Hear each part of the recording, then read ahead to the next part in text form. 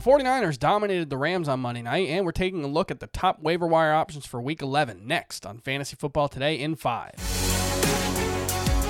Welcome to Fantasy Football Today in 5. I'm Chris Towers here to talk about the 49ers' dominant win over the Rams on Monday night, plus the top waiver wire targets for Week 11. For more waiver wire talk, make sure you tune in to the full episode of Fantasy Football Today in 5 on your podcast feeds on Tuesday morning.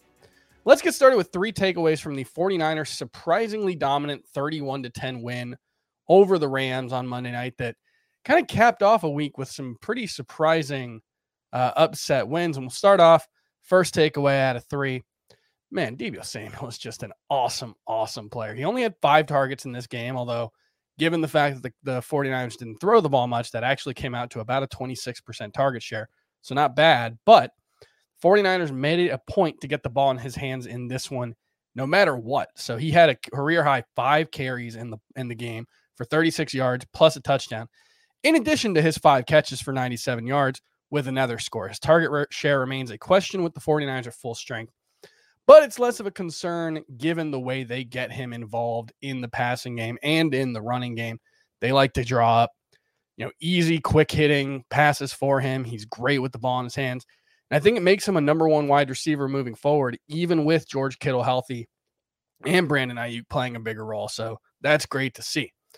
Second takeaway on the other side of the ball.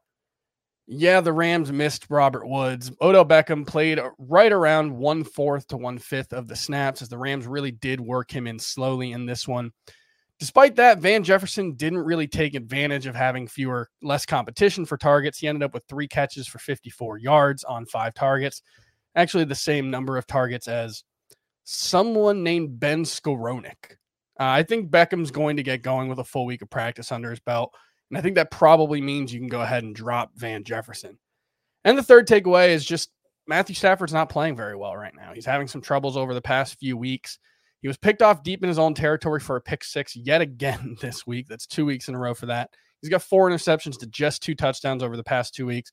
And the Rams offense stalled out in the red zone a couple times tonight in a way that was pretty alarming. So hopefully Odell Beckham getting going will make this offense a little better. We did see Matthew Stafford was picked off on one attempt to Odell Beckham deep early in the season where it just seemed like the two weren't on the same page.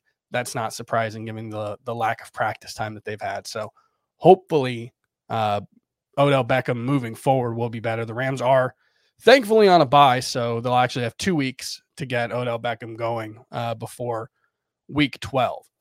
Now we'll move on to the top waiver wire targets for Week 11. To start with, if you're in one of the 14% of leagues where A.J. Dillon is available, he's the top target without any question. Aaron Jones is likely to miss 1 to 2 weeks, and A.J. Dillon figures to see anywhere from 15-plus carries, hopefully 4 to 5 targets most weeks, and he's going to have a monopoly on goal line touches. This is an offense that has historically produced a ton of fantasy value for your running backs there in the Packers offense. So A.J. Dillon, absolutely going to be someone that's worth adding. If you're looking to replace Aaron Jones, there aren't necessarily a ton of options who are immediately helpful. I do love Ramondre Stevenson as a top waiver wire pickup this week, but there's no guarantee that he's going to be able to be the starter for the Patriots, this week, because I would assume Damian Harris is coming back from that concussion. If he doesn't, Ramondre Stevenson is probably going to be a top 15 running back because he's the only guy in that Patriots offense that they've shown the willingness to trust both as a rusher and a passer, and we saw that this week. So if he does get the chance to start, he's a must-add guy. And if you've got the roster space and don't need an immediate help, I think Ramondre Stevenson is well worth picking up. If you are looking for a replacement for Jones, I think Deontay Foreman's probably the top option. He looks like the lead back for the Titans. He's looked better than Adrian Peterson. Looks like he's got more juice left. And so while Adrian Peterson may still continue to vulture goal line work, we saw that again this week. He didn't score a touchdown, but he was down in the goal line situations on the field. So Deontay Foreman does have to contend with that, as well as Jeremy McNichols taking passing downs work. But I do think Deontay Foreman, with a matchup against the Texans, does have at least top 30 running back potential this week. And I'll also throw in Wayne Gallman, who saw a season-high 15 carries. He actually led the Falcons with 15 carries. Cordero Patterson and Mike Davis only had 4. Part of that was the Cowboys putting up 29 points, a franchise record in the second quarter.